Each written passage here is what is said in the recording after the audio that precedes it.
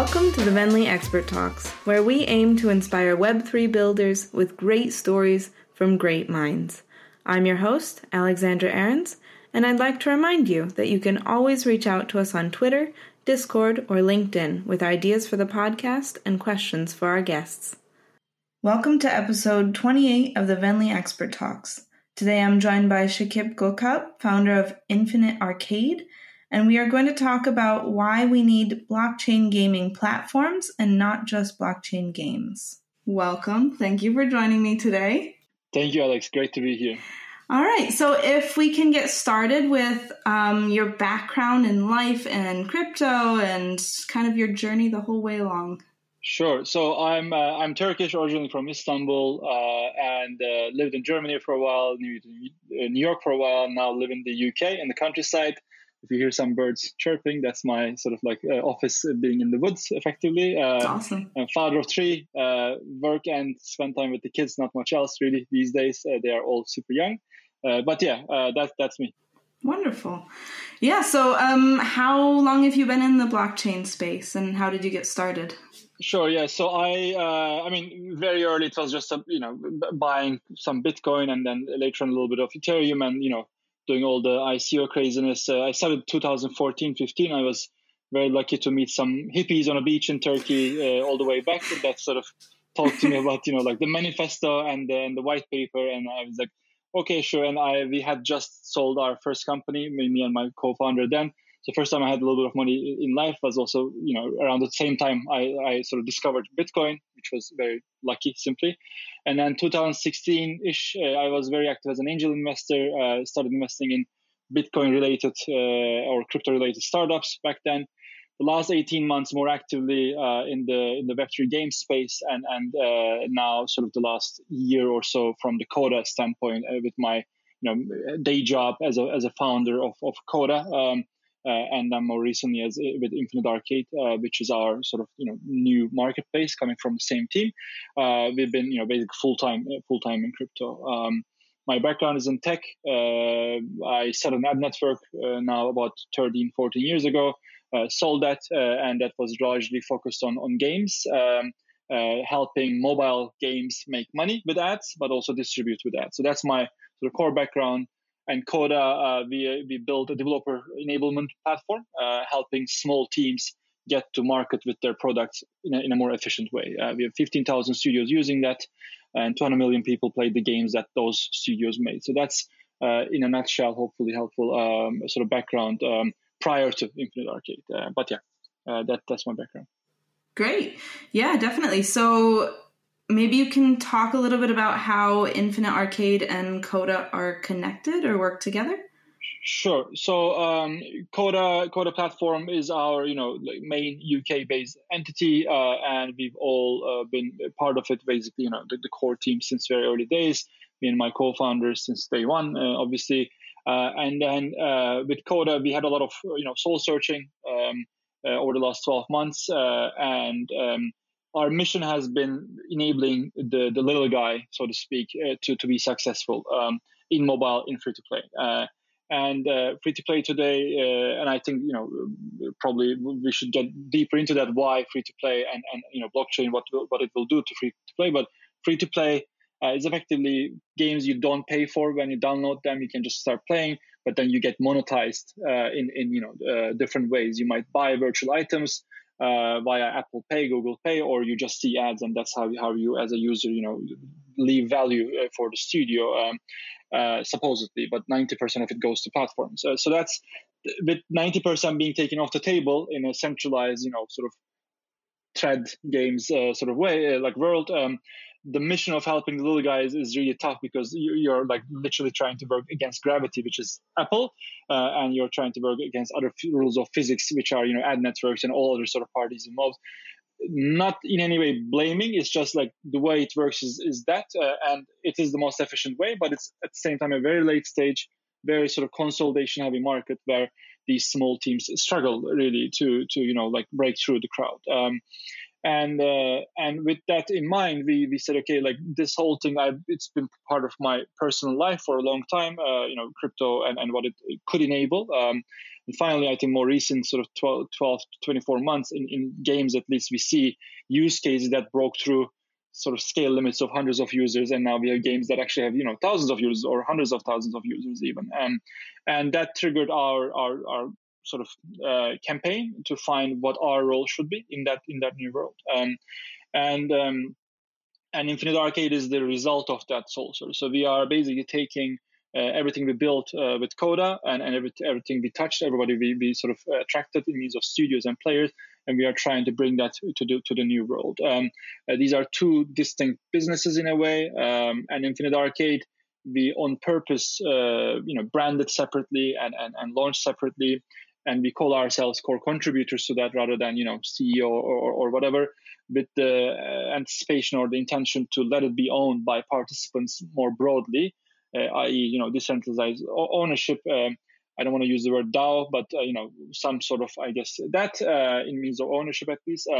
But these two teams are now sort of almost like mutually exclusive two businesses. Coda is a enablement tool for mobile studios across the spectrum, and Infinite Arcade is a marketplace where the same mobile studios can enter the metaverse or just introduce Web3 dynamics and principles into their games with like the lowest friction way possible. That's what those two are, and that's how they're related. Wonderful. Very comprehensive. Perfect. Thank you. Yeah, great. Then we can jump right into it. So why do we need blockchain gaming platforms? I think you kind of just started to touch on that, but let's dive in. Sure. So, I obviously will talk from sort of mobile, perspective. I haven't been professionally involved with anything but mobile in games, like discovery. So for a mobile game to be successful, it has to do two things. One is, be discoverable. What I mean by this, people need to be able to find it so they can play it. And that is, you find them all on the App Store, right? It's basically fully, effectively fully centralized in the App Stores, both Google and Apple App Stores. And they are, especially Apple App Store, by far the most efficient, in-app purchase sort of channel for games that ever exist. And mobile is more than double the rest of the market, and it's still faster growing. So that's a function of how Apple created this sort of fully integrated ecosystem. With that in mind, it works great. But we also see how it turns to, like it's a game in the end, and to play that game, you have to pay a lot of money to be in front of customers, i.e., in other words, paid advertising, performance marketing. And that creates a huge entry barrier, and that, pushes people to centralized systems and ownership with publishers and ad networks and all that. And I've been part of that, my sort of the last 15, 20 years maybe, and benefited greatly. And I think a lot of people benefited greatly. And it did, bring games to 2 billion people, which wasn't possible before. But at this point, I think it's worth experimenting with true ownership of assets, so that more people can participate, both on the consumer, player, and the maker side. Instead of 2% of everybody paying, only maybe 10% of people will pay because it's an asset and it's an investment rather than just an expense for entertainment. And that obviously just makes the market so much larger. And then in means of the distribution or the discovery side of things, when you own something, you immediately become an evangelist. Obviously, the last 10 years of crypto is like a major proof of this, that people are these tribes and they get very emotional and like just promote the product a lot. And that we believe will put discovery into the sort of mouth of the people again, instead of just ads, just the algorithmically driven ways to distribute games, because it does limit creativity and it does push just in a way it's the clickbait and social media stuff that just disturbs all of us. It is kind of at play in games too, and that I think is mainly why we believe Web3 principles and possibilities should be part of the wider gaming ecosystem, especially in mobile and casual. Okay. If I'm not mistaken, you kind of pointed at word of mouth as being kind of the big advertiser in this situation. Yeah. Well, how do you see that working out in the long run? Sure. So, I mean, when everything sort of normalizes, if all games, I mean, let's take play to earn, right? I think at this point we are all aware that that's, first of all, not the only motivation that will dominate gaming. It can't be. Not, everybody wants to make money in their spare time, and there's also obviously known sort of issues with how that model might sustain. But let's just take that as an example. It's the most sort of like established. That So word of mouth for me is, that evangelism piece. When you benefit from something, you want to talk about it, and because of the power of that, we see games being discovered more and more in the crypto space, at least, on Discord, on Twitter. Like maybe it's shillers and maybe sort of like speculators, but that's like it's a very natural behavior. And also in the traditional world, word of mouth is after App Store sort of browsing the biggest way people discover games today anyway. So if you can move that on chain where you can recognize those movements and recommendations, then that market is bound to grow in my mind, inevitably, and empower sort of the edge communities, whether they are guilds or influencers or sort of mini guilds, and just friends and family and just regular sort of people that you talk to become slowly those points of discovery, instead of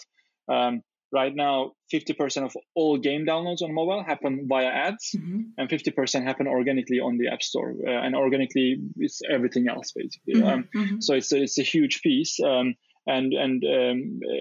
that forces studios to go through that exact same funnel, and then you're just trying to trick the algorithm to find your ad and like it and then distribute it, algorithm as in Facebook, TikTok, all the advertising platforms, and that forces your creative thinking into, okay, what is the scene in the game that will market well, effectively clickbait thinking, then you try to attach a game behind it. And this is an extreme end of that spectrum in mobile casual, but it is the direction that it has taken.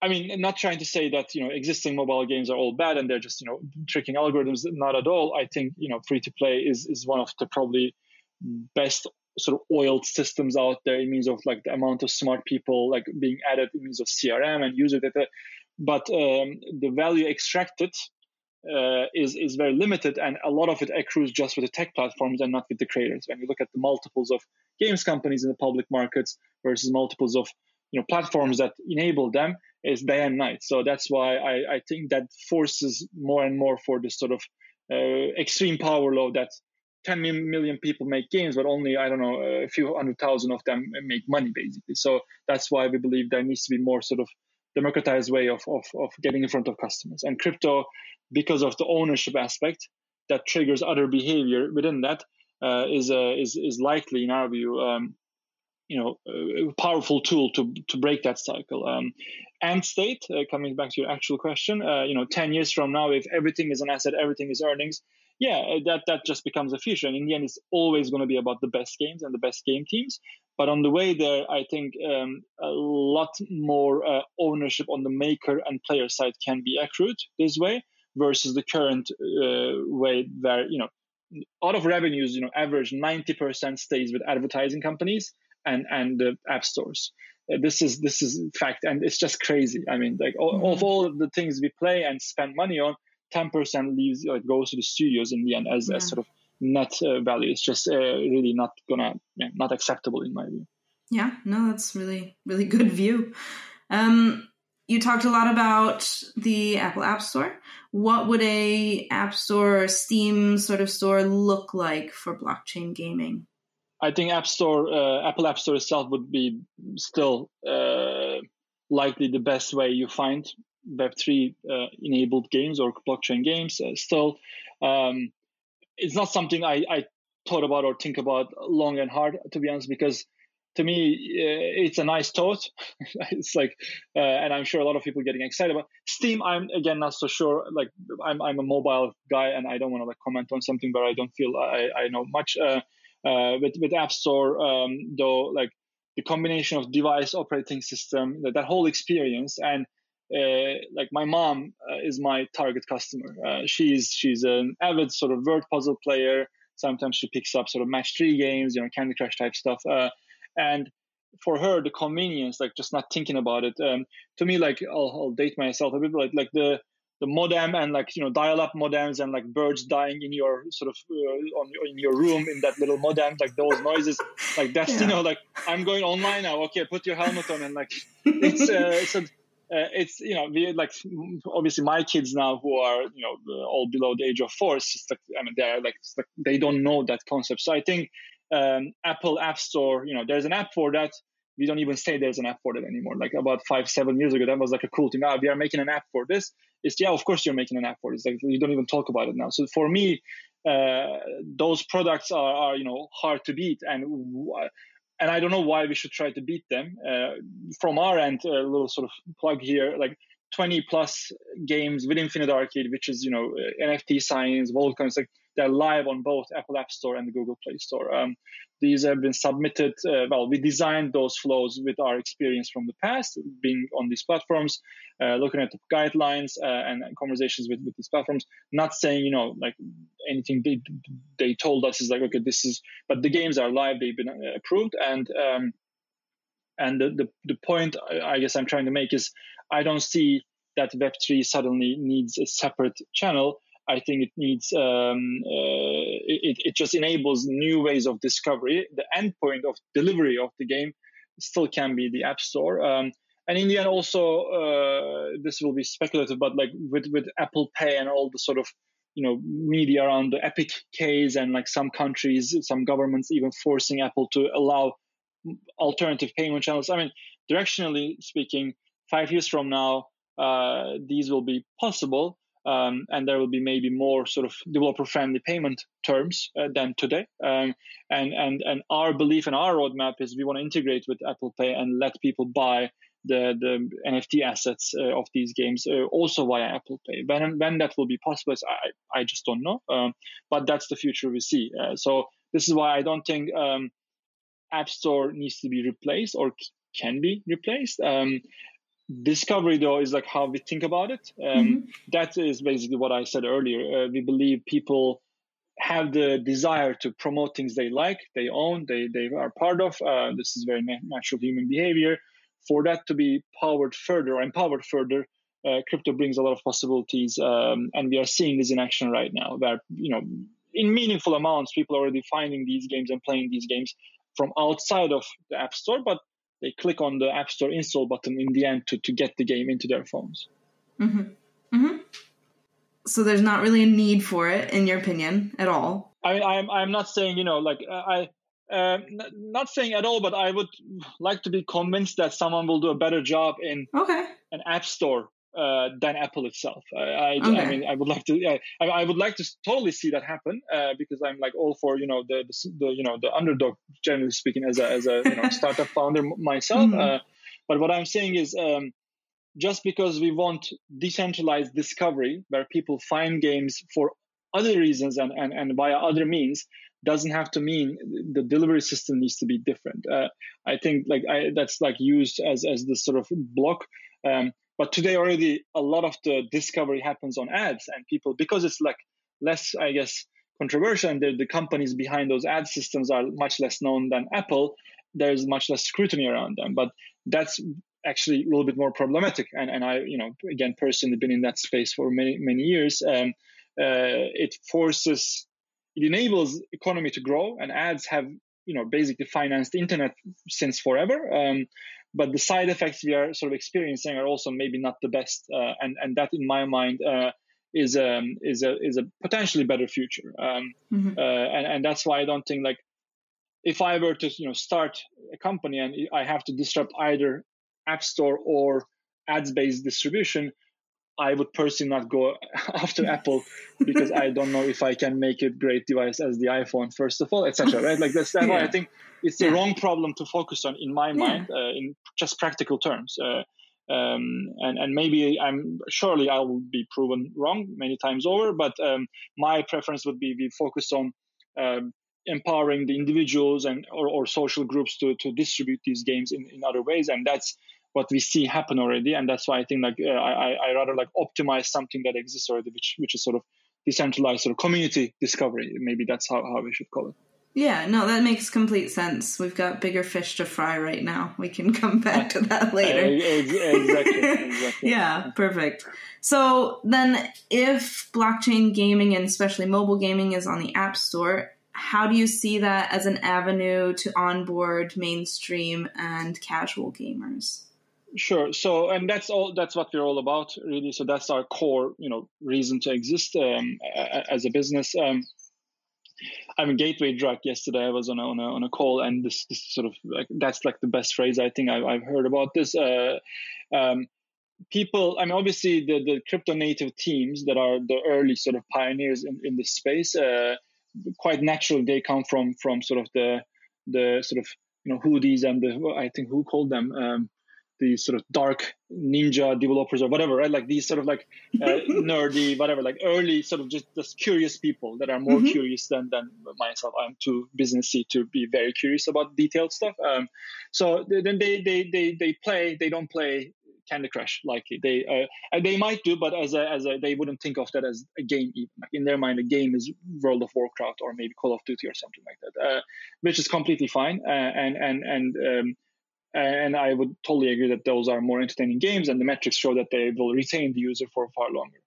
But mobile and casual brought gaming to what it is today, which is largest entertainment form, more than the sum of everything else, including Hollywood and all that. So that's why it has to be part of this revolution. It just there's no way around it. And if you want to go beyond 500 million people, I'll just make that up, in crypto games, crypto enabled games or games that use that technology in any way, you have to touch mobile and you have to touch casual. So that's where the eyeballs are. That's where the normies are. That's where my mom is. So I have to figure it out. And the way we think about it is, I mean, what put games in Web3 games in the headlines is obviously Axie. Incredible team, incredible success story.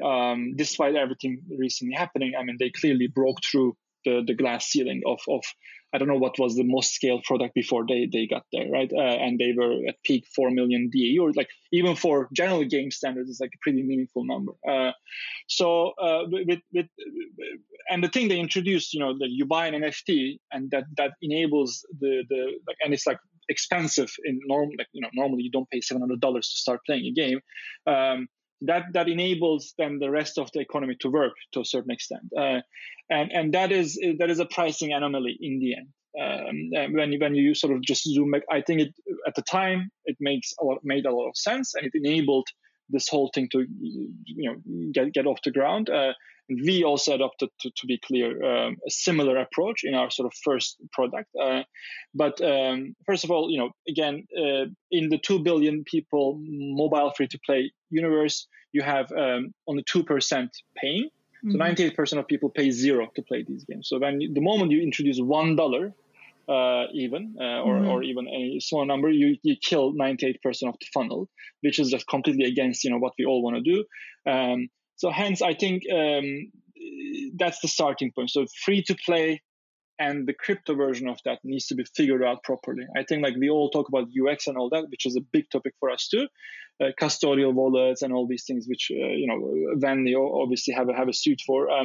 They are all very important, but I think game design is actually still in infancy in a lot of ways.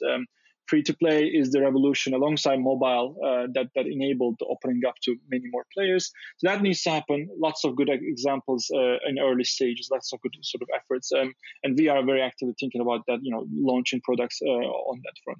The other piece is how that can work from within and I mean, free to play immediately also means you don't have to fight Apple Pay. You don't all the things people think in their minds are problematic for crypto games in the App Store kind of go away when you don't have to charge something upfront. So that's that. And then in means of UX, of course, at some point we want consumer spend to come in or investment to come in, given these are assets that can be liquidated later on. And that means, a very safe, secure way for transactions to happen. And that's custodial, non-custodial, doesn't matter, but that's none, where you don't have to memorize 12 words and all that experience, which I'm, in huge favor of, just needs to go away. That whole, like, it needs to be obfuscated. The use cases that crypto enables are for power users largely today. The fact that you can sell a game asset is probably only going to be relevant for a subset of all users. The fact that you can earn something will be even probably smaller subset of users, etc. So those the immutable ownership and like everything that enables is great to have. I want to know that, but unlikely that I will try to go sell my chess box from the puzzle game I played. Not me, but most people out there, because I don't need that $5 really, etc. So I think it does 5x or 10x to 2% of payers in the next decade, but still it's a decade and it's 10%. So the 90% don't necessarily need it, but they will benefit from the economy that enables, the creators that it enables, and the game quality will just be much better over time. Hence, I think it's twofold. Long story short, the game design aspects of this need to be figured out, and because of the financial motivation that's at the heart of crypto industry, at least on the surface, that's great, but like that's not how people think of games, like the general audience. So it needs to be great, a free to play game that can then introduce superior sort of features with crypto and also UX. And I don't think there are any sort of limitations there anymore. It's just a matter of time. It's engineering and product problems. I think we'll all figure it out in the sort of right kind of time. Okay.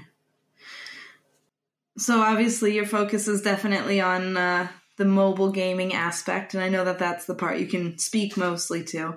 How do you see that translating or moving people into blockchain gaming as a whole? Like I guess the shortest answer is like any good tech just needs to disappear, and if you're thinking about a way of technology, it's probably not really sort of prime time ready yet. Is like, I mean, one way to think about it, if I have to prime the engine of my car so it will start, like pulling on it, etc., that's probably like, it's not great UX. That's how you play in a propeller plane, fly a propeller plane. But the car, you just press a button, right?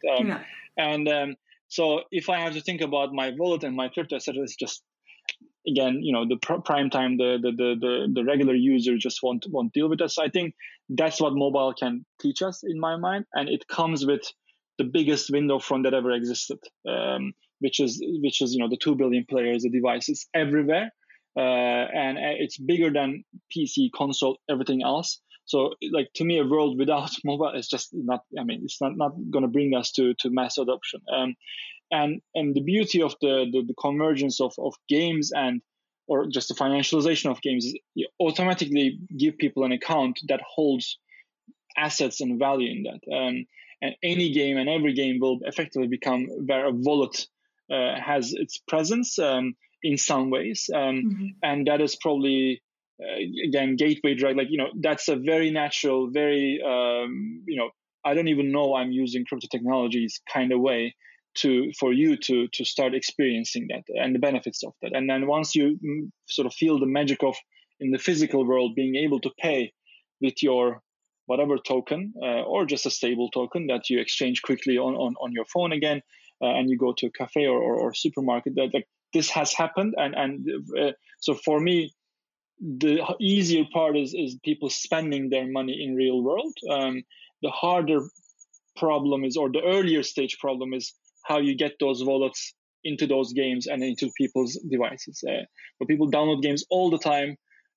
Trillions of downloads happen every year, and that sort of refreshing of content, we just have to place ourselves as a collective into those, refreshing of the content in people's phones. And then, maybe one app is right now only crypto, your Coinbase app or whatever exchange you're using. And if it gets into games, I have 100 games in my phone. Probably I'm crazy, but a lot of people have, tens of games in their phones. Then suddenly I have tens of wallets in my phone, and then they all talk and etc. So that's, I think, why mobile just, besides work, like, do you use your computer off work? I don't know how many people do anymore. So that's how I think about it. So mobile and casual, again, is not anything special. It's just the biggest, by far biggest category of individual sort of people is casual within mobile. So no, that makes sense. Perfect. What do game developers need to think about when creating blockchain games, specifically for mobile or otherwise? Sure. So I think a couple of things that apply to any kind of games, that any kind of blockchain game. We summarize in four buckets. So first one is, I think, the most sort of obvious one, and I think enough great teams are working on it at this point, and we will see great solutions more and more like available, which is the tech problem, right? Like if you have to work on Solidity or Rust, or like it's all just relatively new, and game makers don't come from deep engineering background typically. Of course, a lot of them are great engineers, but they are creative engineers sort of, and they will be good at game development, and that is like Unity in mobile, by far the largest engine, and like learning a completely different language type and design art, like all of that is fairly prohibitive, and then currently also just generally speaking, blockchain engineers are very hard to find, expensive, etc. So that's like the first starting problem, I think. I mean, obviously you guys have a big play there, so I don't need to sort of to like explain that further, I guess. So the second thing we see, again, sort of going in the practicality sort of like pyramid, is effectively to like the figuring out the game design piece. So like free to play, why it succeeded so much is a hive mind of 10 million plus game developers that learned from each other over 10 years, that just optimized to the final sort of pi doesn't have as many sort of digits after the comma. So that's like free to play, and how people how it got to where it is. It's just like, I mean, it's crazy stuff that people do there because of this sort of long-standing tradition of many people optimizing and being able to learn from each other. Not exactly open source, but the best practices show themselves pretty quickly, and then you can go sort of build on top of them. Here though, like I don't know if I'll be completely wrong in this, but like there is no game, because of the age of the industry, simply there is no game that went beyond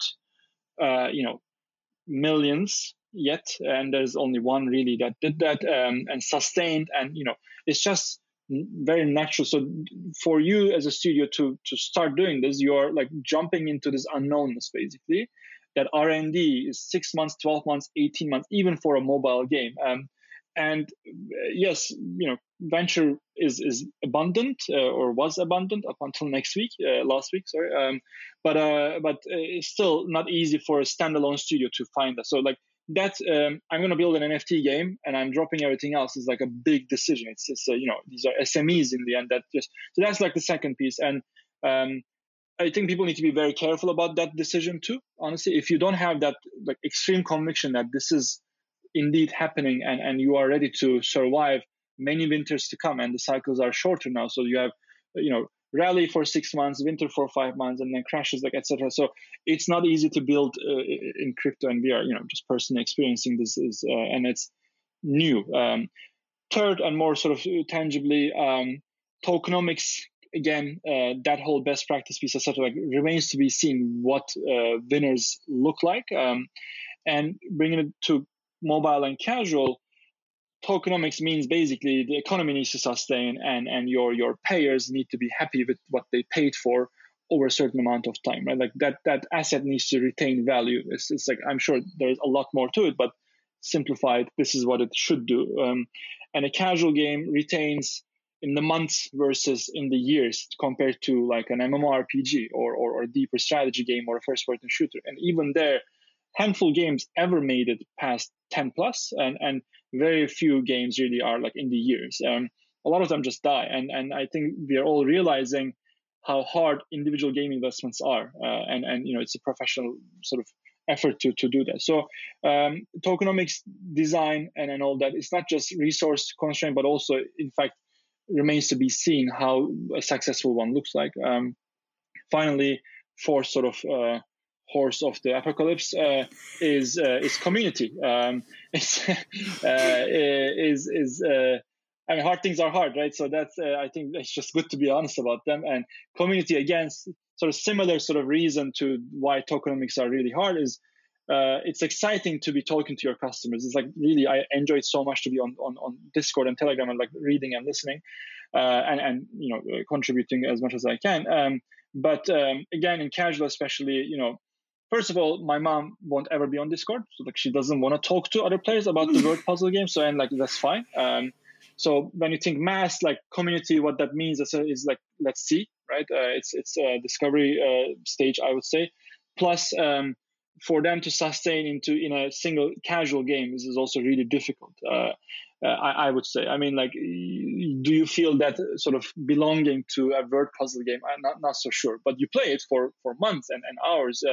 But right. So that's why I think, like, especially in casual and mobile individual games, surviving in the wild with their own token, with their own community, with like in the noise, I just don't see that happening. Hence, I think, and this is inevitably a lead up to what we do. We are that arcades, and we believe we want to harness the strength of the masses of creators, where best ones will get the best chance to be in front of players and be discovered by them and be played by them, be invested in by them.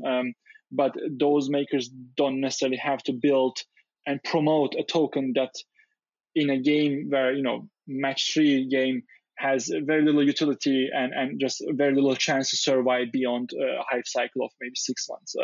Those are, in our minds, like the 4 big problems. And again, the technology layer, I think, being worked on actively, well-funded, great teams out there.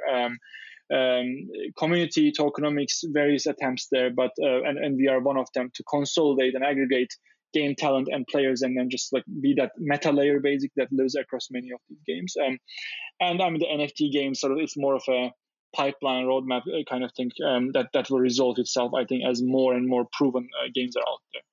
So these, in our view, are the 4 really sort of hurdles to survive if you want to work on these games. Yeah, no, that's good. Very, very clear.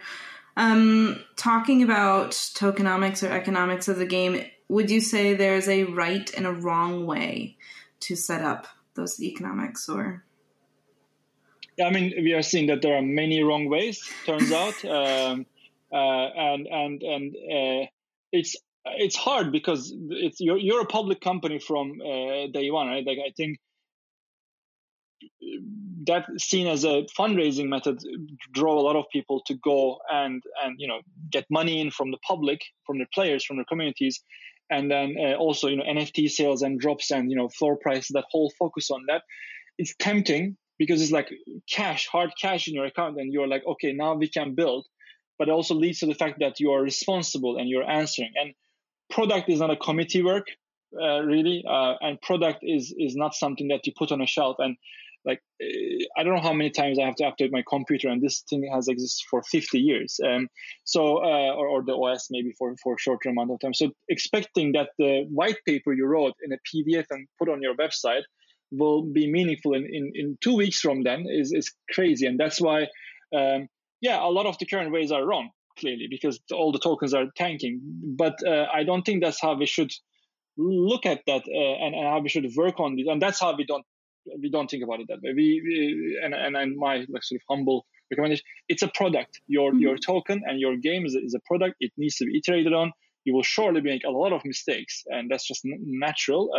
But the teams who get to make the least amount of mistakes or get to respond fastest to those mistakes will win, and that's how tech just simply works. I mean, like the Ponzi-omics and whatnot. Like, there are a lot of proven wrong ways, I think, that people are moving away from. But this whole like, we sat down and we are economists and we are designers and we came up with this method. You have to live ops it, as gaming people would call it. Like, you have to just play around with it all the time. But that being public makes it really hard because you're getting this onslaught of response from the community, and you go out with one promise and then you nerf the economy, you reduce the abilities of your NFT or whatever. Then some people will not be happy, but you either die as an ecosystem or you make those hard decisions and you move on. So that's how I think about that. I don't kind of obviously have like, okay, this is, the best way to do economy, and then you'll be set for life. All I can say is like, we are putting in best effort, and the best people that will take us as a team to work on this and empower them to make the right sort of decisions and the testing and all that in combination and sort of collaboration with the community. But in the end, it's also clear, I think, to many of us that you don't build great products in a voting system. So that's why I think like we all need to just accept that there will be ups and downs, and our job is to find sort of the balance and be honest about it. Yeah. Okay.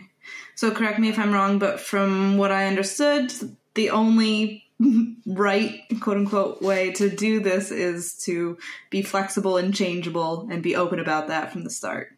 Yeah, exactly. I think you have to. Yeah. I agree. Okay. A little bit earlier, we talked about having all those wallets and all the different games and how they're talking to each other. So in your opinion, what does that interoperability between blockchain games look like? Sure. Yeah. So it's funny to see that people are trying to reinvent bartering and realize it's a bit difficult, and then they go invent money. So I think like it's just super sexy, of course, to think about, I'll get my AK-40 from whatever game, and then I'll go to the Stone Age and like suddenly I'm king. I don't know where the motivation comes from.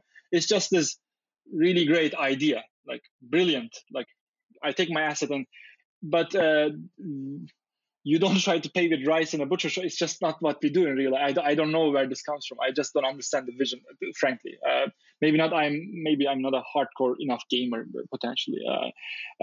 Assets talking to each other is great, but playable assets talking to each other is a whole different game, and I'm not sure I see the reason. So like I want to like start off killing that first, like just from my perspective, and I'm making these crazy. I hope nobody finds this 10 years from now. But actually, smart people figured it out. But like for the time being, I'm sort of easy. It's easy to be sort of a naysayer on that one as of today, at least. Hence, like our focus has been on non-playable assets being, a key to content, access to tournaments, and when you have a fungible token, a currency. Obviously, that does what money can do. It's very sort of flexible. You can do whatever you want with it. But NFTs don't have to be playable, and NFTs don't have to be inside the actual core gameplay. And our design around this, basically, the NFTs can have utility, such as identity access, increasing your chance of doing XYZ within the game, but they don't have to be actual playable assets. And that's how we think about interoperability. And that would mean Axie holders or Solchix holders or whatever game or non-game NFT community out there, they could extend the utility of their NFTs by providing access to other games potentially or other benefits. What we are building with Infinite Arcade is effectively that layer where people can let other games be your meta game. So if I'm playing a word game, I'm collecting, I'm winning, I'm collecting these tokens, and maybe I'm unlocking sort of even like NFT assets, NFTs, and if I can go use those in the next game, and the reason I'm able to do so is because that next game has the same meta understanding and design, both with the fungible part, but also with like non-fungible assets like avatars simply, then that connects games. And in the end, that's all we do in real life too. You do certain things so you can do other things, and that connection is not items like what we are wearing or whatever. That's money largely, and that's like the common denominator across everything. So for me, interoperability starts with fungible tokens. And that's what DeFi did in the non-game world, and that's really powerful. And it goes into NFTs, but not really soon, or like it doesn't have to touch playable NFTs. Where so anyway, so that's how we think about that. Happy to make it more concrete, but hope that made some sense at least. Yeah, that works for me. That's good. Great. Yeah. how can someone go about creating the seamless UX in blockchain gaming so that everyone from, the super serious player to your mom get involved? I guess a couple of things. And I was reading a great article on this actually just today. And maybe I have that answer to your, who should be on your next with that. I think a couple of sort of key things are pretty obvious and are doable. I think the upfront cost needs to be reduced, eliminated, whatever. That's pretty basic.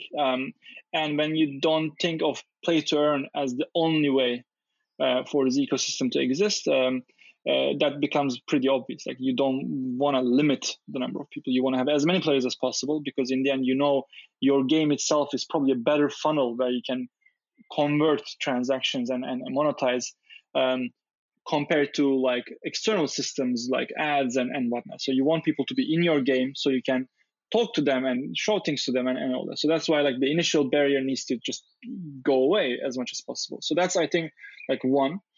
UX wise, go figure out what Polygon is and then create a MetaMask and then go back and then this sort of 7-step off game, off app, off whatever flow to pull you back into. And then, the money part is covered, that whole flow. Polygon is super powerful. We are very happy to be using Polygon and be built on Polygon. And this is nothing to do with them. It's just I know I can connect my Facebook. I know I can Apple sign, whatever those systems are. I just want to use that. I know that it's well proven, or whatever device ID. Don't make me go write down 12 words on a post-it that I will lose anyway. So that's I think UX that starts with that.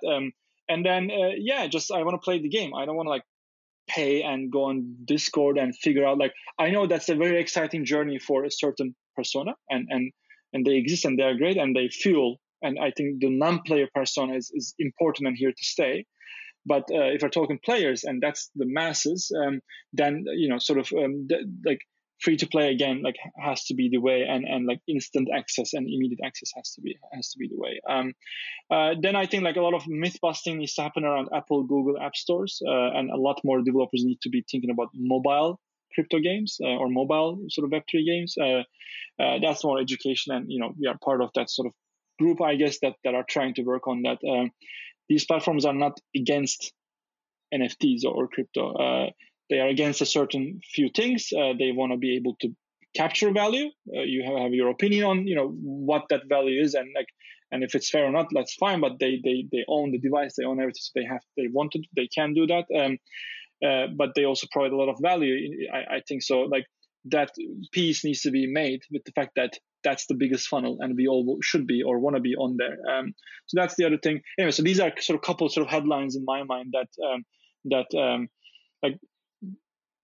financialized gaming or DeFi-like gaming is a great experiment, and I think there will always be interest for that. Where you go stake in and then come back in a couple hours and then you click a few buttons and then collect, and then that's, I think, interesting UX for DeFi almost rather than being a game. But if you're again talking in masses, I think it needs to be a game first, and then you think about this as a tool, as a new tool in your toolbox, real assets and all these other things. And you may want to tap into the tactics of DeFi.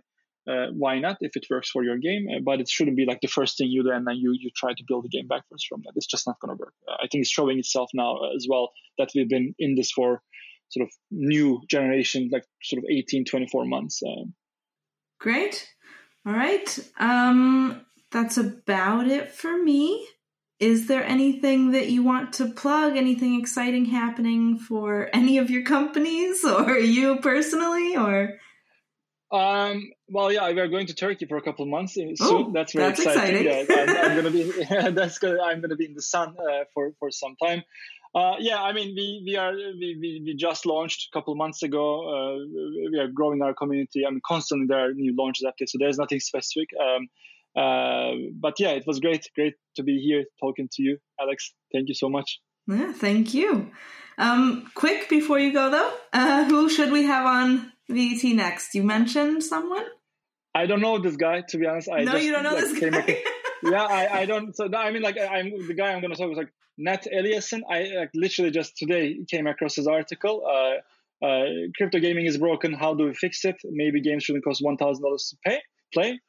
That's his article. I'm happy to send you the link afterwards. And I sort of spoke a few of the arguments he made, but they are like so core to how we think. That's why like seeing that, and it's like very recent. Hence, I would love to listen to him in more detail, basically. So if you can get him, that would be cool. lovely. Then yeah, send me that link, and I'll put the link to that also in the show notes for everybody to check out, and we'll see what we can do. So perfect. Awesome. All right. Well then, yeah, thank you so much for your time, and enjoy Turkey, and hopefully we can meet in person sometime soon. Thank you so much, Alex. Thanks.